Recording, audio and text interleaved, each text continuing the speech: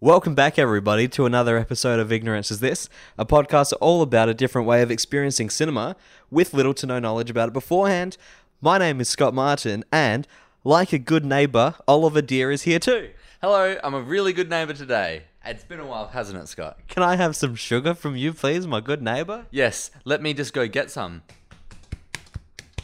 I've got you some, because I live really close to you right now. Real life good neighbours, I think it's time for us to explain our absence and why now it could certainly be possible that more Iggy's is on the way. Yep. You know what I'm saying? I know what you're saying, because while you talk about it as if people don't know, I know. Because now we live together. We're living in a house. We share sugar. We'll probably make more episodes. Yes. So we had a couple of weeks off. How many do you reckon? A couple of weeks is like, how many months? Many months. Many months, more than 6 months almost. The last episode was Crimes of Grindelwald, so that came out last November, I'm gonna say, yeah. And we're in the tail end of July. Yeah, half a year then. That's not good to think about, but we're back now, and we're probably going to be doing some more because we are living together now. If you're confused about why the voices are weird and how there could be a gap of silence between us, is because we're within a meter apart from each other, whereas normally we're in a studio.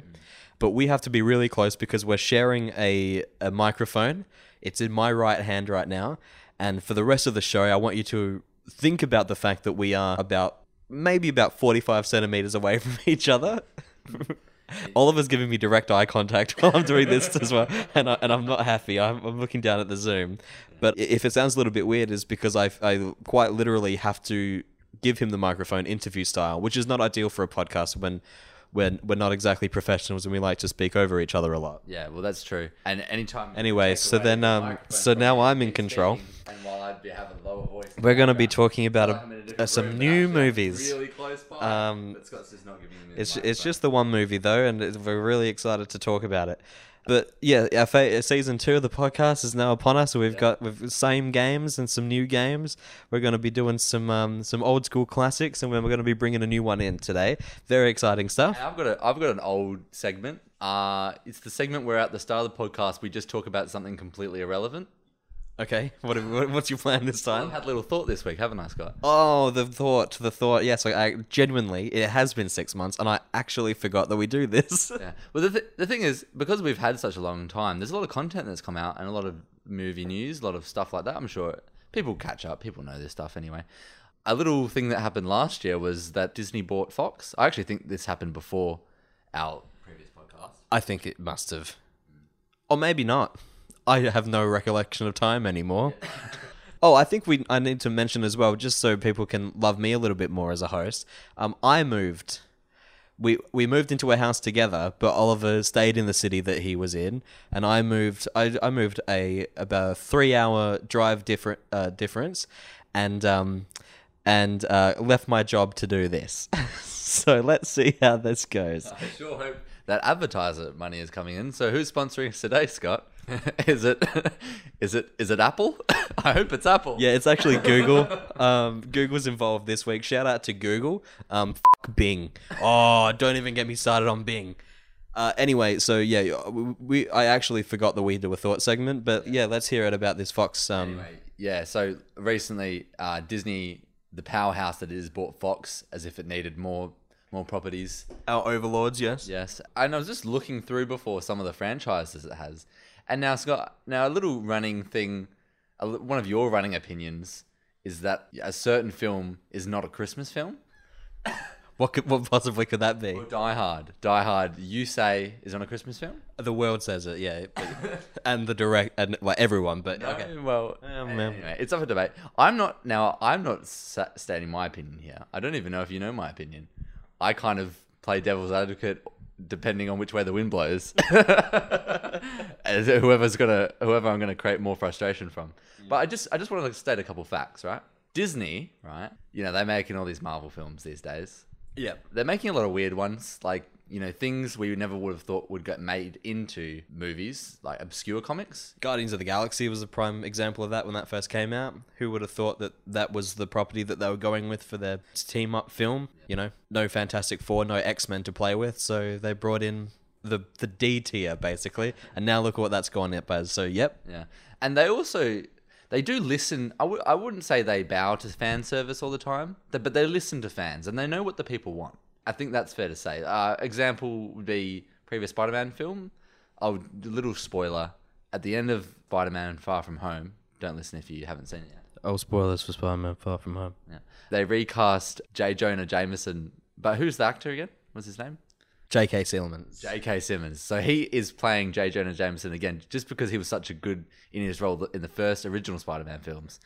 And you don't even have to be like directly involved in the Spider-Man property to be shadowed from the fact that everybody likes that cast. You know what I mean? Like, enough time has passed where there's nobody on the planet that doesn't understand that everybody likes J.K. Simmons as that, and they knew that, and that's why they played with it. Yeah. So Disney know what the people want. And I'm just going to state some facts. So that's a fact. Disney won't know what the people want, right? Yeah. Where are you going? You've been running for a little while. I love to see the destination. Yeah, so Disney, with this new Fox ownership, they've acquired the Die Hard series. There's 4 or 5 in the series, I believe. The most previous was A Good Day to Die Hard. Is that the one with Shia LaBeouf in it? It might be the one before that. You're getting confused. Shia LaBeouf is definitely in Die Hard. No. It's another child, isn't it? Microphone back. Let me say why you're wrong. I know that he's in Indiana Jones. Okay. I know that he's. I thought that he was Die Hard's kid, but it's because of the media poster in our media room. Yes. So Die Hard's kid is in a movie, but it's not Shia LaBeouf. You were thinking of Indiana Jones 4. Who do you know the kid in? I don't know who it is, but it's not Shia LaBeouf. You're wrong. Sounds like I don't like him as well. Anyway, Disney owns Die Hard. Now, Die Hard seems pretty much like a dead series. I doubt they'd make something. But if they had to make something, I was trying to think, like, what would they do? Bring Bruce Willis back for one last time or something? Like, how would they make it interesting? Bring him back, baby. Bring him back full circle to the first one. Set it during Christmas. Disney. Why is that anything to do with the first one? Sounds like it has nothing to do with the first one. A true climate change denier here. How dare you? Doesn't acknowledge the climate of Die Hard 1 was snowing during Christmas. Which is why people would call it a Christmas film. I reckon I would put money on it. I'd put money on it to say Disney will make one more Die Hard film. Maybe they'll make if they do make a Die Hard film, it's going to be Christmas themed, and there will be in that film a reference to, hey, is this situation Christmas themed? And there'll be meta about it. Yeah, of course. There will be a character in there who's like, I don't really like Christmas. And then another character's like, I really love Christmas. Everything's about Christmas. You're like, not everything's about Christmas, dude. And then Die Hard will shoot them in the face. Yeah, his classic catchphrase, shooting people in the face. Yeah. Now, whether you're a Die Hard Christmas denier or not, Scott, do you believe there's a high chance of that happening? Yes, I do. I think that Die Hard is a popular franchise. The first one is a classic, apparently. Bruce Willis is available, but if he doesn't want to do it, there are other big-name action stars now, like Dwayne Johnson or something, that would happily take over. And I think that as long as they'd be comfortable with developing a new one and the climate that we're in now, it could be not just a shameless cash grab like the other ones have been, and it could be in the direction of something a bit better. Now that time has passed and they've settled on what direction they want to go in. But I don't think it will be Bruce Willis. Is he getting too old now? Yeah, he's pretty old. But he was pretty old in the previous Die Hards as well. I was trying to think, is there any bold young actors? Because Bruce Willis, he was maybe 30 when he did Die Hard. He wasn't super old. He wasn't super young, that's for sure, yeah. Bold and young. He's not a tank, but James McAvoy gets bold a lot in a lot of his films. He's been bold in Split and in X-Men. That's true. And he's opposite Bruce Willis in Split or in Glass. Now I'm just questioning whether Bruce Willis was bold in Die Hard. Bruce Willis. Bold. Wait, Die Hard. Tap, tap, tap on my iPhone. iPhone. Using an iPhone. Apple. Hire us. Oh, shit. He had hair in that film. Okay. It doesn't matter whether he's bold or not. All right, great. Okay. Cast anyone. Cast Shia LaBeouf. Great. Anyway, we watched a movie this week, didn't we? Yes, we did. We watched a movie this week. Yes. Movie about toys. Oh, of course. It's toy season. Yeah, toy season. Toys ahoy. Oh, boy. And we're going to talk about... A new favourite toy film. Yeah, a new favourite toy film. And we've really been looking forward to this toy film. Yeah, it's been a long time coming. We're just gonna do a mostly non-spoiler discussion because we know a couple people haven't seen this film. Yeah, it's still relatively new. It's still available to watch in cinemas now. So, and we know, it's a big part of a lot of people's lives. So we don't want to spoil the ending. Yeah, I guess it's a part of some people's lives. I suppose I thought it was kind of niche, but that's just me. I'm ignorant, aren't I? I don't know what's happening with the cinemas these days. But we are going to keep our conversation a bit vague. More talk about story structure and characters we like and things like that, without being too No specific moments. Could be spoilers. Okay, let's move on. Make sure you're holding the microphone because sometimes I can't really hear what you're saying properly. Anyway, Yeah. So okay, I'll bring it close. This week we're talking about Child's Story Play. 4. Okay, so yeah. what were your thoughts on this film? I thought that it was very good. It's not 100% the most perfect film. There are some issues that I have with it, but I came out of it. Certainly, one emotion was absolutely blasting through my heart and my mind. Like I was absolutely. Yeah, well, I was scared. Yeah, I know, right? There were some scary parts. Yeah, a lot of people have been telling me it was quite scary, and I went in thinking, oh, am I gonna be shocked at any revelations or? You didn't want any nightmares. No, I don't. And as I was going through, I thought like there was one scene where the toy was in the back of the car, and I remember that part. yeah, and I was just I was so tense because I knew it was gonna get into the front seat. Yeah, obviously, because and then there could be because the toy is sentient and can move around. Yeah. There's absolutely the possibility of the toy driving the car, and it does. Yeah, it does. I couldn't believe it. And when it did that, I was like, that was a bit scary, that scene, because I really cared about the character. Yeah. Of course. I was like, oh, I'm not sure if this breaks the law, like the LORE, not the LAW, but it might break the law of what's been established. But man, when that toy started driving that car, I was just so frightened. Yeah. And how much there was some good references. Like, how much does the toy love his owner, Andy? Like, how much does he love his owner, Andy? Heaps.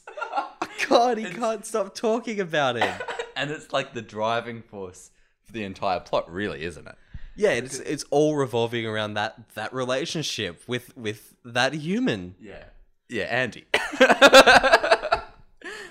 Well, I think it was interesting because I've never seen the originals. I've heard they're really good. Yeah. But this one did, I felt like it brought something new to the game that I know a little bit about the originals and how they were a bit more demonic. Yes, they were. Yeah. But in this one, it's more of it's a bloody episode of Black Mirror, wasn't it? Because the toys are all moving around. Yeah, they're all. It's weird because it's in this world where toys are not supposed to be sentient, but they are. So the new toy. Because we say he's new. He's different from the old ones, right? Yeah, completely different. A new character. But Now, a big problem I had with this character was we're supposed to believe that the owner loves him, but he's so ugly. Do you agree, or I thought he was pretty ugly. He is pretty ugly. It's just a combination of like other, you know, bits and pieces. Doesn't look like it's formed its own kind of like identity. It's kind of just like a mishmash of other things. Yeah, I would agree. So what do you think of like the other toys? I thought the big issue that I had with the film was that there seems to be a particular focus on one particular toy, and not many of the other toys. You know, because there are other toys. They're around, but the camera don't seem to be on them too much. You know, it seemed to just be focused on like, what's this toy up to, and you know, like what kind of like crazy things is this toy getting up to? And there's all these other toys that's like, you know, we've learned to love them, and they're what are they up to? I mean, they're in the sequel, right? Like we've seen them in the sequel, and in this it's just like either they don't show up at all or just a mention. Yeah, like they're just there, but like as like an ensemble, like oh they're in the back, you know, forget about them. They'll come here when they're needed, but they're never really needed. Yeah. So it's like, yeah, you could have used them a little bit more, especially because everybody in the whole world who loves this movie, this franchise, knows that they're fun, and you want to have a chat with them and have, you know, you want to see what they're up to. Well, yeah, fun in that macabre sort of way where like, haha, we as the audience understand it's fun. But, you know, for the characters, it's obviously quite a terrifying experience watching these toys come to life. And potentially, you know, as we saw in the scene where they jumped out at the old woman. Yeah, when they jumped out and that old woman was like, holy shit, what the hell is what's going on here? These toys. I can't believe it. Yeah, because they didn't think toys could come to life. But they can.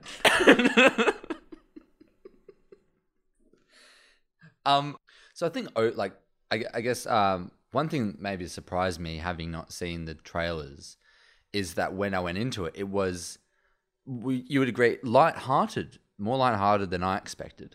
Anyway, yeah, a lot of the promotional material was like, kind of like poking fun at the whole situation, and you know, just having a bit of fun with it, which is, you know, what we were kind of expecting, you know, with it being the kind of film that it is. Yeah, and the kind of film that it is. You'd be expecting, you know, probably a bit more blood. The death scene was gory.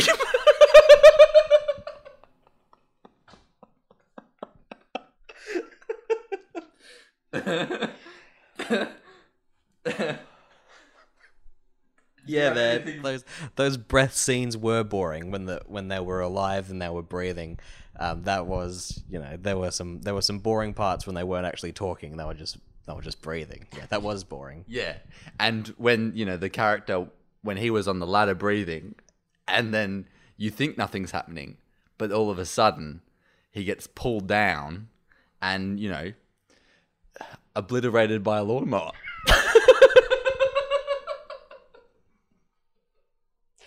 Yeah. When the character is, you know, riding that motorcycle, about to, you know, do that big distance jump, but then he falls down. Yeah, I call it a motor. What did you call it? A mower. Mower motorcycle. Yeah. I see where the confusion was there. Yeah. Anyway, he falls down. Yeah. And then like falls over a bit. Yeah. Well, yeah. Head removed. Yeah. But I thought, you know, congratulations, good on them for like not, you know, you're not pussying out and doing like a PG version. You know, they really made you feel. They really made you shock. There was a lot of mutilation in this film, wasn't it? Yeah. So what were the mutilation? What mutilation did you enjoy? Yeah. So do you remember the part when they're at the really populated area and there's a lot of eyes around, so they have to be kind of like subtle with what's going on, right? Yes. Okay. Yeah. So then, and then some of the characters, they don't like that the one of the other toys is in their little spot, so then they start like kicking that toy in the head, but then. The toy, sentient toy, murderous as ever, presses a button on his shoulder, and then suddenly this big dome starts coming across his head, and it completely mutilates the other character's foot that's trying to kick him in the head. It traps the foot. Yeah. And it was more than feet. No, I know. It was entire body split in half. Sometimes, I guess.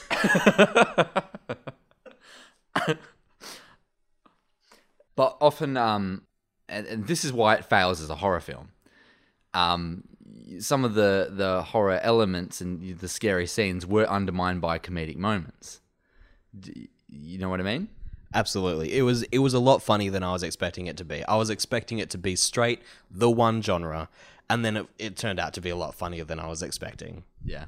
One of the sort of moments you sort of giggle at is when they self-reference themselves. The toy says, "What do you want to call me?" And Andy says, "I'm gonna call you Han Solo," but then the toy's like, "No, my name is Chucky," and that's kind of funny because it references the previous one where that's his name. Sorry, my phone just started going off. That was a weird song.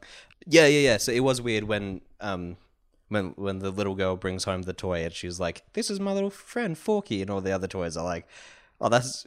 Hang on, how is that a toy or is that just a piece of trash? And that was so wild. Anyway, so would you say that you had a favorite moment of the movie that we saw together? Favorite moment, hard to choose because there are so many.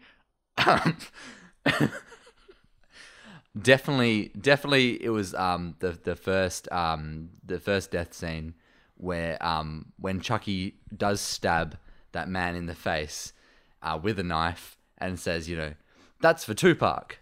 That was probably for my most laugh out loud moment. Oh, Scott, I was just turning around for a second and noticed you've gone. Can you come back for that part of the conversation? Sorry, I had a call. I had a call to make. Sorry. Yeah, super unprofessional of me. What were we talking about? Our favorite. Crazy how we're in the same room, but I just just completely. Yeah. Anyway, so what were we talking about? Our favorite moments of the movie? Yeah, the moment I just mentioned where he got him. Yeah. Where he got him. Oh yeah, so that was crazy because there was definitely the moment when you think, "Oh, that thing is going to be the villain," but then there's that moment when actually the characters are looking down, going, "Haha, gotcha!" Like you were just saying, "Yeah, got him," but it was a girl character. But then it turns out that she just wanted to be loved, and it was really like sweet. And it turns out there's no villain twist, like the other ones had been. That was really cool. There was no villain, absolutely no bad anything. You know what I'm saying? I don't know what you're saying. Sorry, I just was picking at my ear. I've got a lot of earwax at the moment, and just picking while you were saying that. Yeah. What were we saying? It was the villain. Yeah. I definitely think a strong villain. It was definitely a strong villain. Yeah. No villain. Yes, absolutely none. Okay. Well, should we give a final rating like we normally used to do? Yeah. So I overall I think it was a fun film to watch with friends. It had a couple good moments, the face stabbing, that sort of thing. But I think at the end of the day, I'm probably gonna just give I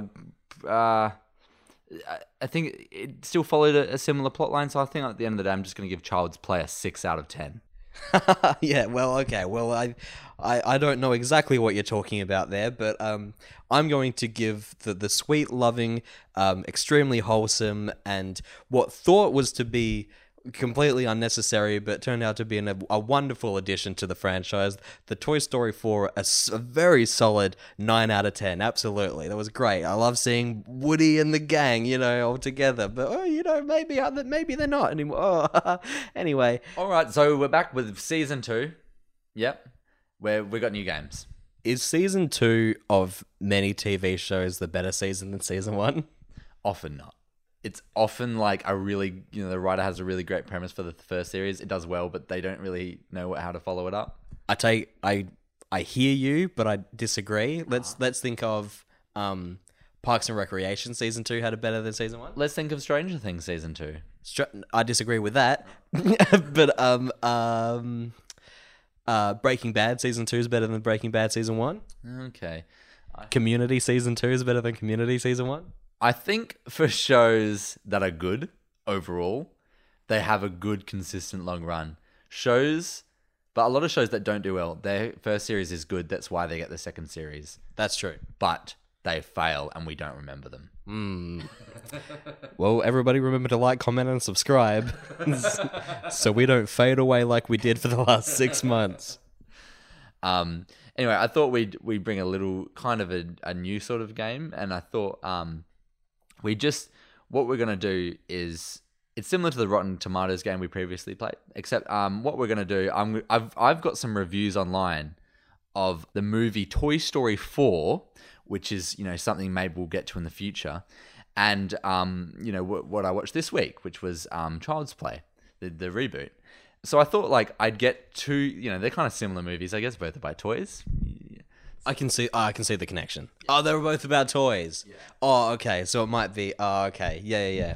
It's weird that we're talking about Toy Story 4 twice this week, but yeah, okay. Forget about it. That's all right. That's fine. Anyway, I do want to come back to Toy Story 4, I guess, because in the future I do have some thoughts. It was a great addition to the franchise, don't you think? I've well and truly already spoken my piece about that. But okay, let's go. Let's move on. So I've found some reviews online, and all you've got to tell me is, does this review relate to Chucky? I mean, not Chucky, Child's Play. I keep thinking of it as Chucky because that's what everyone thinks of it as. So is it about Child's Play, the reboot 2019, or is it about Toy Story 4 2019? This sounds good. Let's do this. All right, let's go. First review. Overall, this is a fun 90 minutes if you're into this sort of thing.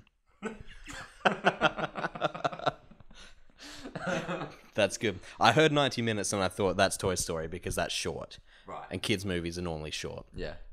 But if you're into that kind of thing, that's got to be for horror fans. That's Child's Play. Okay, yeah, that's Child's Play. Yeah, okay, you got it right. One ding for Scott. Okay, next one is this movie takes what is convenient to it from the past but creates something different. Toy Story. Because as I mentioned in my earlier review, there are some things that were established in previous Toy Story films. The whole you're not allowed to move, you're not allowed to speak to humans things, and they really go buck wild with it in this one, and they really push the limit so much to the point where it's kind of, you watch it and you go, yeah. I liked it when they weren't quite literally controlling the car. Yeah. and having that much influence on the world around them. I reckon that's Toy Story 4. It's a good thought, but you're wrong. Wow, really? Okay. That was Child's Play, I guess. I haven't seen the originals, like I said in the review earlier, that I haven't seen the other ones, so I can't comment. But okay, here's the next review. So one wrong, one right. Even though no one needs this movie, it's here, and the good news is that it's funny and imaginative, and in places intriguingly strange. I'm also gonna go. Oh, you know what? Can you say that again for me? Even if no one needs this movie, it's here. And the good news is that it's funny and imaginative, and in places intriguingly strange. I was confident that was going to be Toy Story because the backlash of the fact that they were making a fourth, when it so perfectly rounds up 3. A very popular opinion is that 1, 2, and 3 of Toy Story was so perfect. Why do they need a fourth? And it's well, if they got a good story, you should tell it. But because I've only seen Toy Story, and I'm listening to these reviews with the knowledge of Toy Story in my head, I think I was ignorant with that, and upon re-listen, I think that nobody needed at any point a Chucky reboot. So I'm gonna go with Chucky. No. Toy Story 1, you should trust your instincts. I mean, I do somewhat agree because I was skeptical with it as well because I was one of those people that thought it was quite literally the perfect threequel, situation. But I really sat down and just thought, I don't think that Pixar would destroy their golden child if they weren't 1,000% confident in it.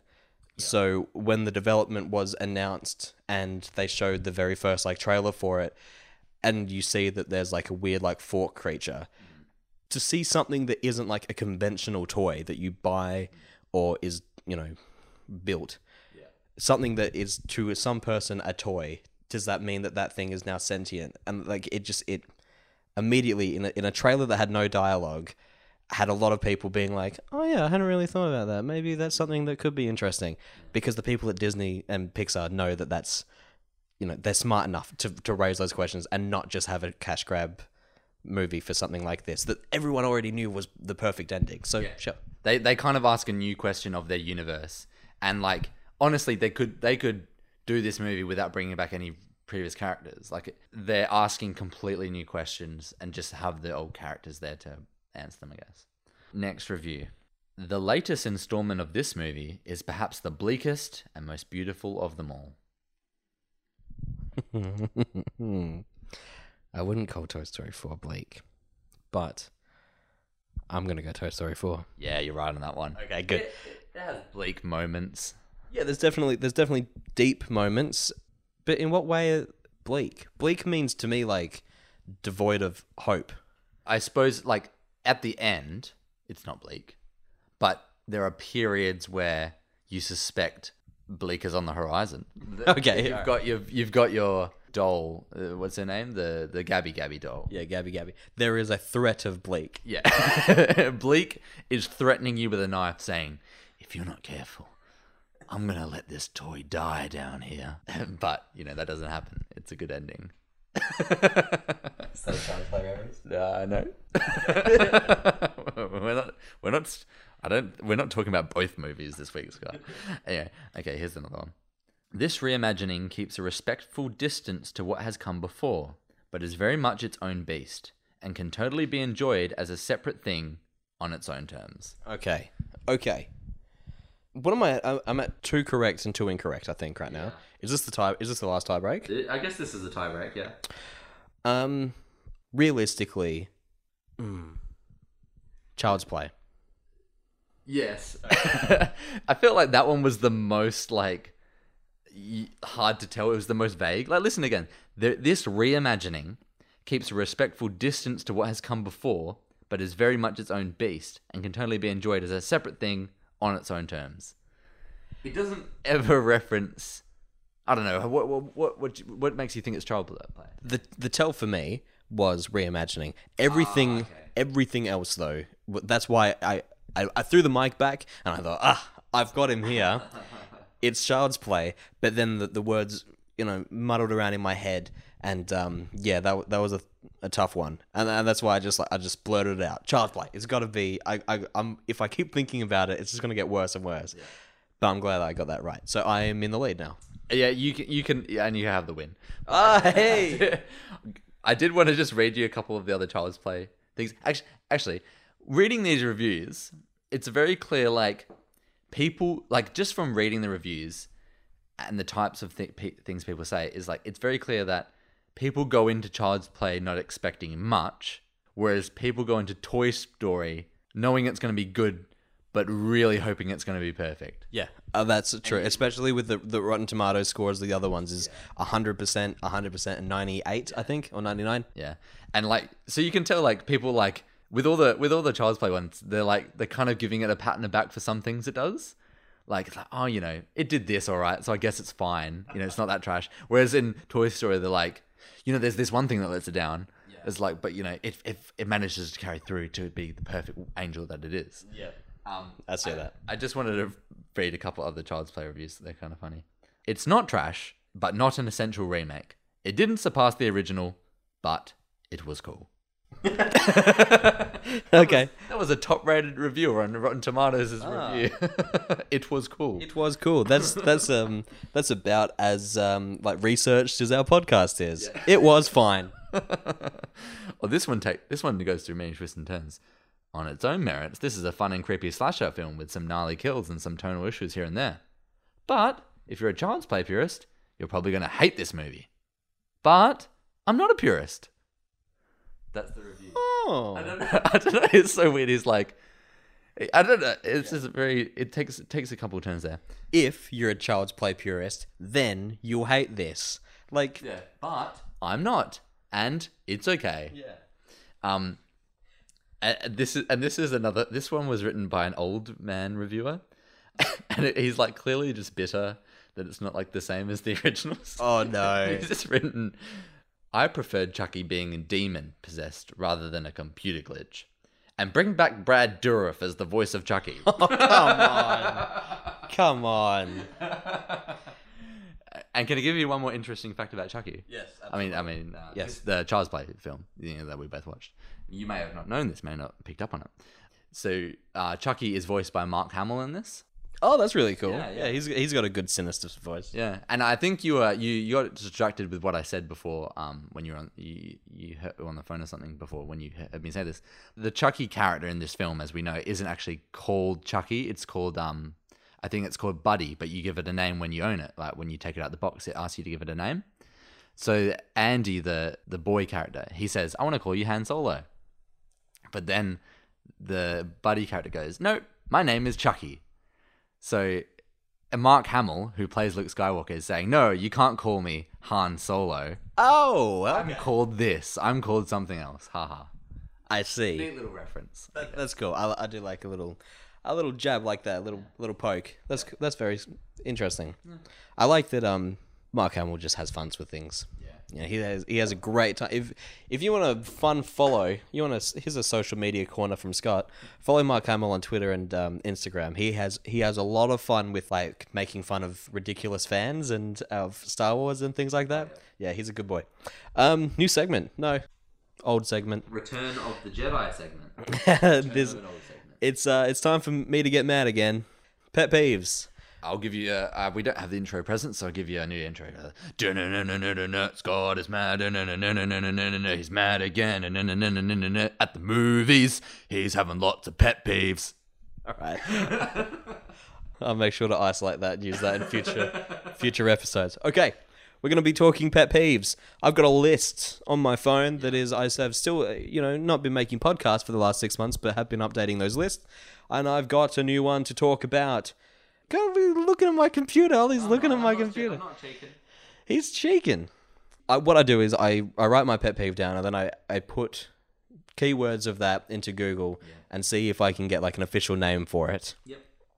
And it turns out there is one. This is called the mid-battle tea break. Mm-hmm. Oh, okay. Yep. Can I... You already know it. I could imagine what this might be like. Yeah. So this is word for word what I wrote down. Action scene, high tempo music, go into elevator where action stops and music is replaced by elevator music, then back to the old shit. Yeah. Okay. So there's a few variants of this because the mid-battle tea break is what I see on my pet peeves, which is the closest to what I've got. But there's also a thing called the uncomfortable elevator moment, which is a specific focus on the music. But I just think that it's so lazy to undercut an action sequence by showing something that is silly, and the fact like for whatever reason these two characters can't fight in an elevator. Captain America has proven that you can fight pretty good in an elevator, but I just think that it's very overused now. My issue mostly is with the elevator because of the elevator music. Yeah. But if it's like another like random cut to them doing like something else, it can be funny still. But so I've got a list of examples of this. One of the greatest films of all time, Borat. It's certainly one of my favorites. Even a film as pure as Borat, Cultural Learnings of America for Make Benefit Glorious Nation of Kazakhstan proves. Even a film as beautiful as this isn't as flawless where it does have this scene. Oh,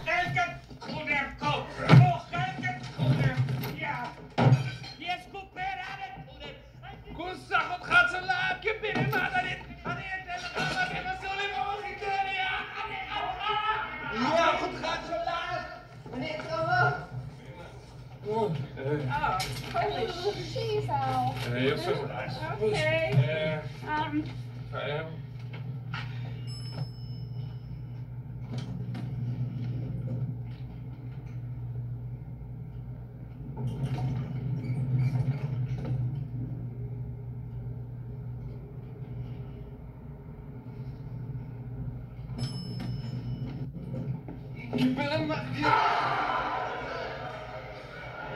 We have a special guest here this evening. Ruth Fainer is here. That's an interesting one from Borat, which I forgot there was any sort of action sequence. A naked action sequence as well. I think I know what you mean. How it's specifically the elevator, because the elevator is used a lot because they can have the little do do do do do do do the elevator music. But like you could break this trope up with an interesting take on like how do we put them in a situation where they can't fight, or like a genuine situation where you can't fight. Sort of thing. Now, yes, my pet peeve is the elevator. Yeah. Unfortunately, there's not a lot of that I could find. But I do have 2 more examples of them having interesting ways of breaking up the fight. Yeah. Have you seen Blades of Glory? Yeah, but don't remember it. I love it. I absolutely love Blades of Glory. I want to watch it again. It was from 2007 or something. What a great movie from its time. The only thing I don't remember about Blades of Glory is there's a moment where he nearly slices a neck off, and I hate that. I hate blades getting close to my neck. It makes me scared to raise my head at the cinema. I'm mad that you brought that up because I wanted to bring that up as an irrational fear of mine. This film is the reason why I hate the idea of exposed necks. Yeah. Prime for cutting. Just absolutely prime for cutting. Ollie and I have a thing where we can't sit too close to the screen at a movie theater when we go together. Now that's not because of we've got to our necks are gonna get sore because we're watching a movie. We have to have our necks up. No, but it's because when we're sitting in the front row and our chin is so up towards the ceiling, our necks are so exposed. Anyone with a box cutter, just walking down the aisle. Any movie employee with a box cutter who wants to kill us. Doesn't even have to have force. Just stick your arm out and walk. Any ice skater that wants to come in and do their little loop-de-loop trick that they do in this movie, they could come and do that right at our necks. This is my new pet peeve segment. Just things that I don't like. Anyway, so this is an example of it being used very, very smart, I would say. Let's have a look at this. I really appreciate this, Justin. That man who was chasing us trying to kill me, so thanks.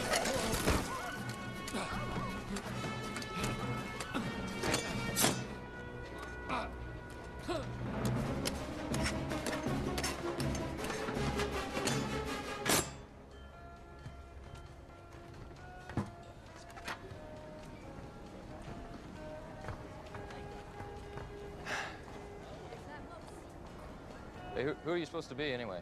Rod Serling? JFK. It's gonna make sense. No, it'll be fine. Yeah. It's late.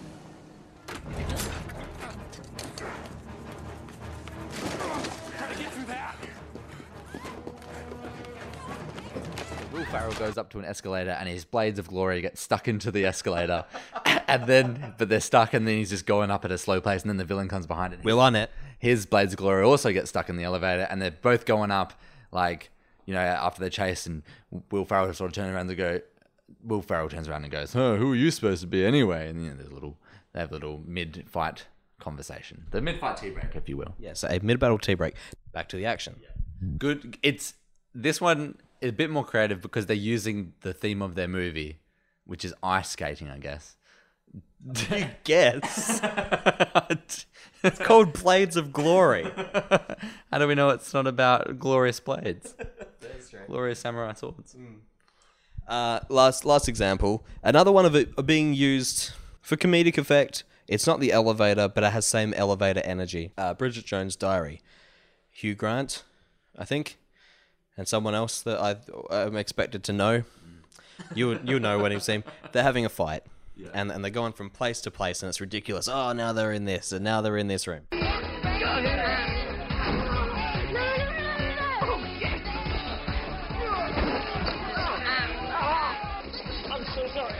Sorry. Oh, God, I'm sorry. I really am sorry. I will pay. Enough, Darcy. Not quite, if that's all right by you. You broke my dreams! Happy birthday to you. Happy birthday to you.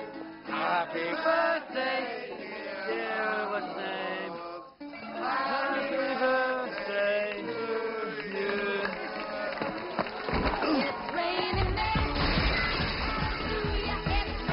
and they're off again. I don't like that one as much. Me neither. I think that one just like they had to come up with something. So in that one, Hugh Grant and Colin Farrell, who's the person you mentioned before, as you said, you're expected to know them. I've never seen it. I know that Hugh Grant is in Bridget Jones, and when I saw the example of this, I'll admit I didn't even watch it the whole way through. But yes, that is Colin Farrell. So they run into a restaurant, they're fighting each other, but then like a birthday cake gets brought out and the whole restaurant starts singing happy birthday, and then they start singing happy birthday, and Colin Farrell humorously says in a very clever joke, happy birthday, whoever, because he, very funny. That's very funny. Yeah. And then they continue. He doesn't know the guy. Yeah, so I think that one's less good because it doesn't play on the theme of Bridget Jones. It's not a diary-related joke, so, and that's how I like my jokes peppered. Now, see, I like the Blades of Glory example because it quite literally grounds them where they cannot fight, and the other two are for the comedic effect, but at this point, it's been done a lot of times. Yeah. So enough of that. And I don't know why I can't find more examples of it, because I feel like it's everywhere. Every comedy with an action scene, or every action movie that has comedic elements, they've got to go into an elevator. You know about it. As soon as I started saying what a mid-action tea break was, you said, "Oh, I know what this is." Well, I feel like maybe you can't find listed examples online, but I bet any fight scene you watch, you could find something like this. Yeah. As long as it's slightly comedic in nature. I don't think it would happen in... I know, it would happen in blockbuster action films. Like, Skyscraper, I bet, has something like this with Dwayne "The Rock" Johnson. That kind of film would have it. But, like, a film taken so seriously, I guess, wouldn't do it. I think one film that does this very cleverly, and we were talking the other day about John Wick and how they like to break some tropes, or like they like to take some action movie tropes and like twist them a bit, or either not, just completely disregard them. Their whole world is built around how at the specific buildings around the world, the Continental they're called, if you stand in that ground on that property, then no blood may be spilled on that ground. As they say, no business may be conducted in the Continental. So if anyone steps foot on that property, they have to stop fighting. And that is used a couple of times where characters specifically head there just to like avoid a fight. I think that's a way where there is one point where they have a big tea break fight by going to one of those places, but then they even sit down and talk it out, but they still want to fight. Yeah. That is a terrific example. It's been 6 months since the last podcast. I don't know if I ever mentioned that I hadn't seen John Wick earlier on the show, but since I've moved, I'm now that franchise's biggest fan.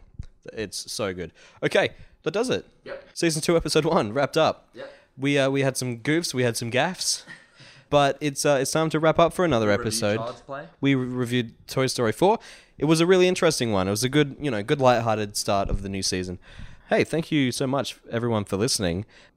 If you'd like to, why'd you do that? Ollie just took a photo of me. I don't know why. So if you'd like to get in contact with the show, you can head over to facebook.com/ignoranceisthispodcast and leave a like there. You can follow us on Twitter at twitter.com/ignoranceispod. And if you'd like to email us directly, we'll respond to any and all emails, is ignoranceisthispodcast@gmail.com. Shoot us a tweet, send us a message on Facebook or Google, and we're going to respond and hopefully, bring your contributions to the show. So we're excited for a season 2 of the show, but not everything has changed.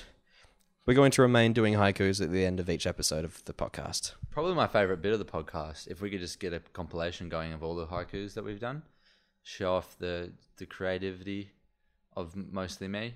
Are you asking me to put that into this part of the show right now? Because I'm not going to edit. I'm not going to edit that in. I'm not. I'm really not.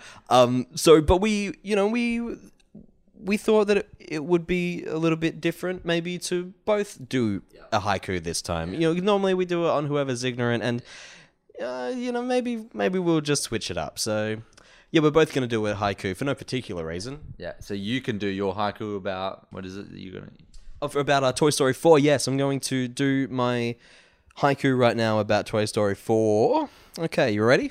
First Woody, then Buzz.